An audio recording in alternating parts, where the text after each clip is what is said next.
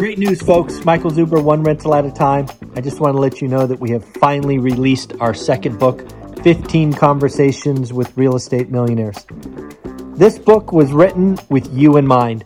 I wanted to capture 15 unique stories of different investors starting at different stages and doing different things. This book is just that. It's nearly 300 pages of motivation, of confirmation, and reminders that yes, you too can do this thing. Check it out on Amazon, and of course, have a great day. One Rental at a Time. It is Friday, October 29th. Halloween is this weekend, and just for grins, today's activity or interaction with the audience will be, what are you or maybe your kids going to be for Halloween? And if you're not going to do anything this year, what was your favorite Halloween outfit that you dressed up as? Just curious. I want to see what's going on, see if anybody's going to have some fun. Halloween's on a Sunday. That's a weekend. Could be an interesting day to get out and about. As we get started, the daily financial news, a couple of quick announcements. First and foremost, we must congratulate Jeff and Heather. Congratulations on getting your next deal. Your card will go out probably today, might be tomorrow, but yes, your card will go out. Continuing on a trend, this has been a pretty slow week. I think we are at 5 of these now. Again, you all have been doing an awesome job. I think our average is more like 9. So if you got a deal closed, got your first or next rental property, let me know about it. I want to mail you a card. I want us to get to 500. I want to give away some money. I want to have some fun. Yes, if you want to know about my puppies, here is Sunny. Sunny is out and about. Happy actually decided to stay downstairs today, so she's actually not in the room. I can't get her, but we got Sunny here having a good time. So thank you for that. Love my puppies. Sunny is, I think you're 10 weeks old today. Yeah, she's 10 weeks today, so might be 11. But anyways, so again, slow cards this week. Again, I'm an easy grader. If One Rental at a Time helped you in any way, please let me know about that.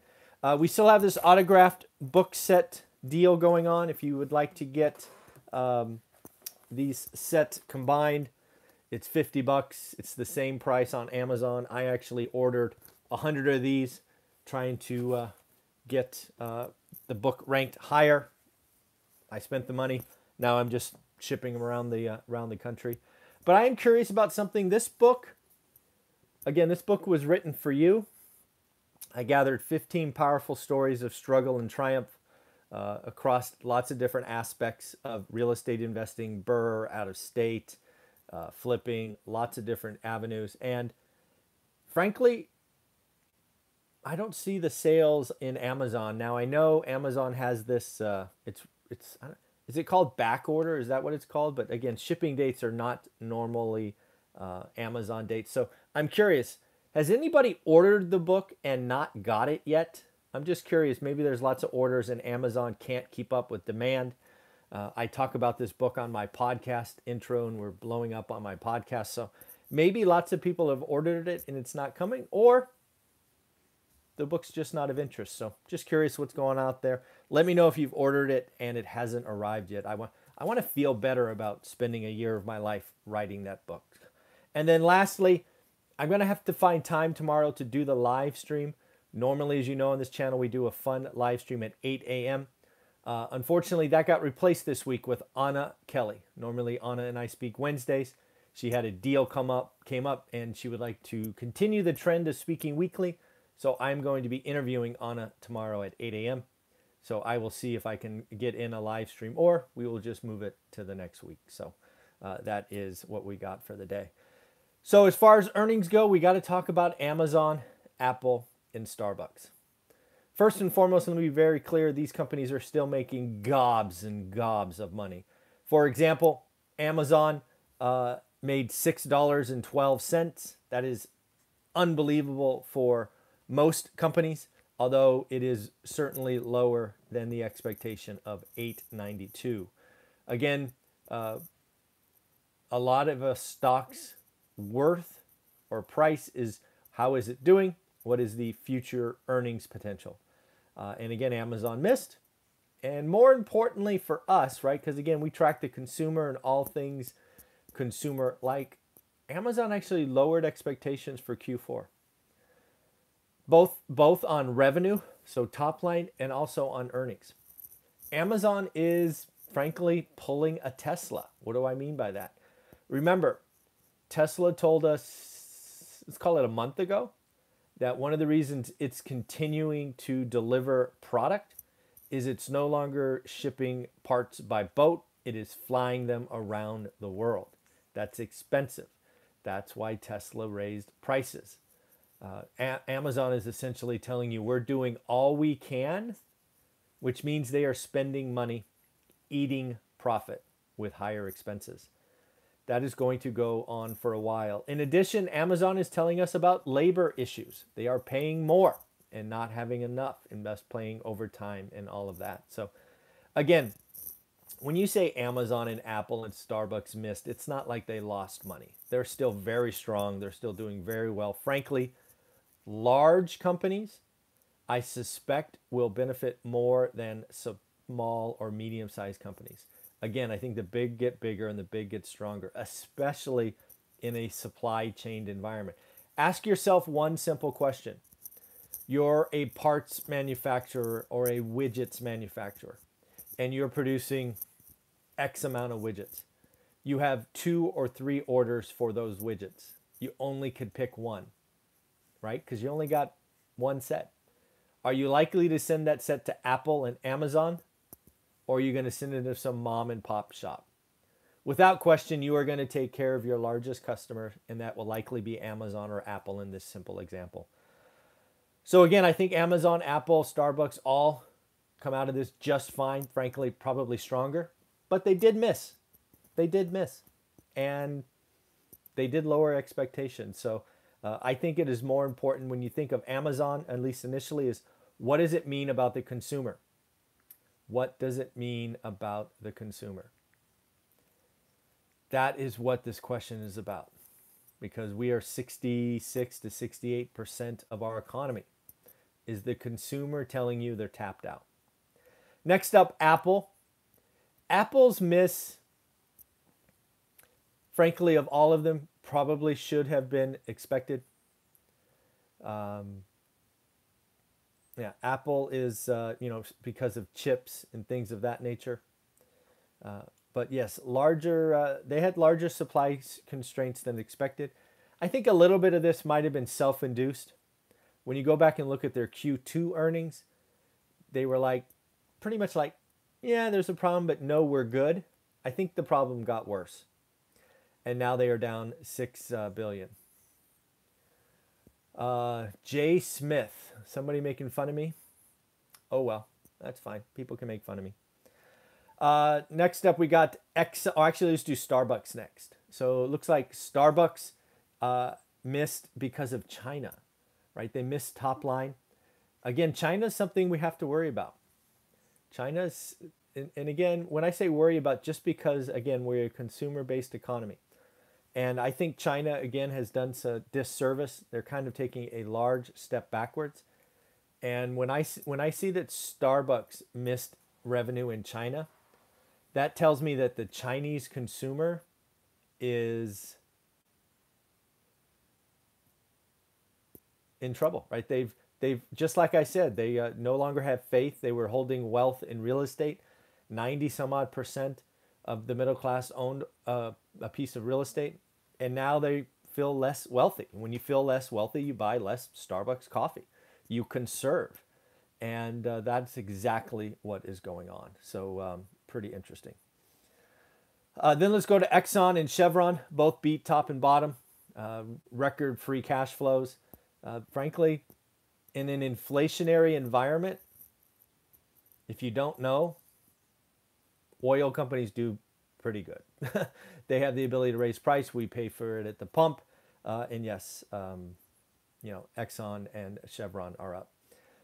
Next up, we have Q3 GDP again was weak. Remember 2% yesterday with the PCE of now over, what is it? I have it down here. I think it was 4.5.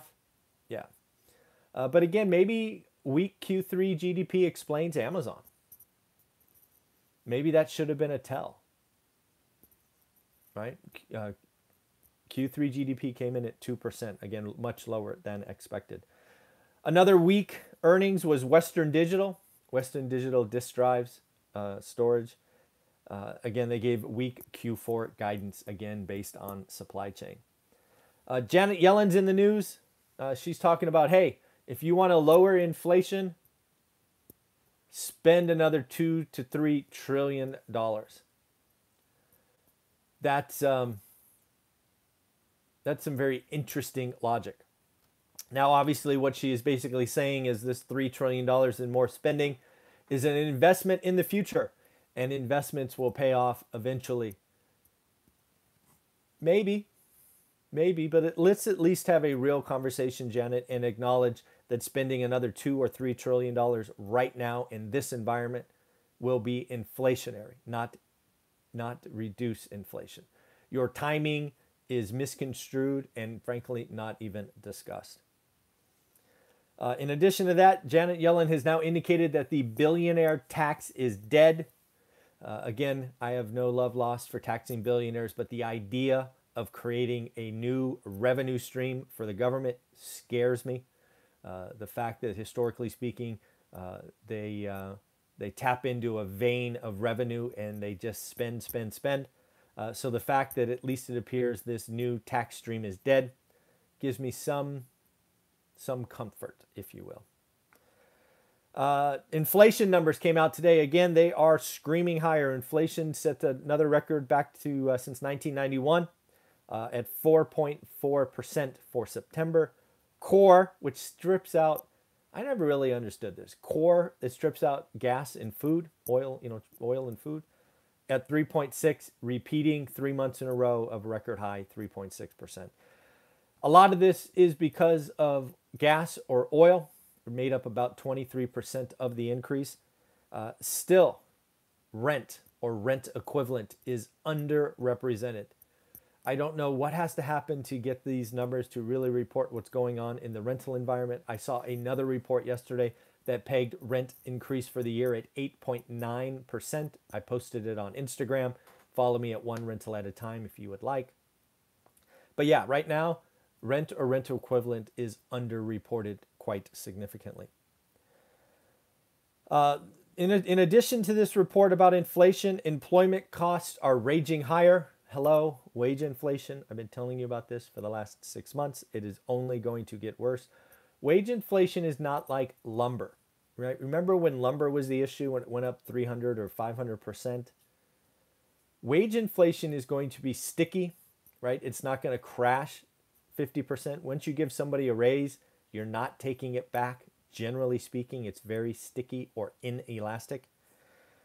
But yes, but employment costs are up a whopping 1.3%.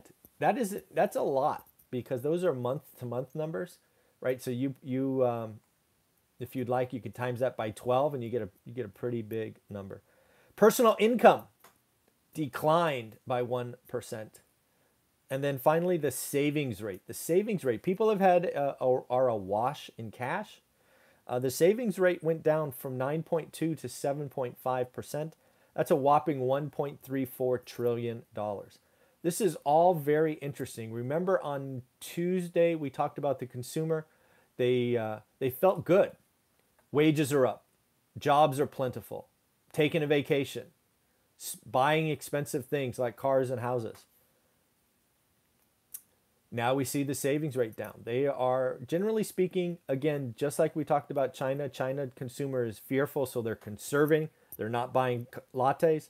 In the U.S., generally speaking, the consumer's feeling okay, as they should. Wages up, jobs plentiful. It's a very interesting time. It looks like more and more bond traders expect the Fed to raise rates next year. And again, I've been telling you that for a year now. It is now more bond traders expect 3 rate increases next year. And as I shared about 8 weeks ago, one of my greatest fears is the Fed gets aggressive at the exact wrong time. That they start raising rates because of inflation into the teeth of a recession.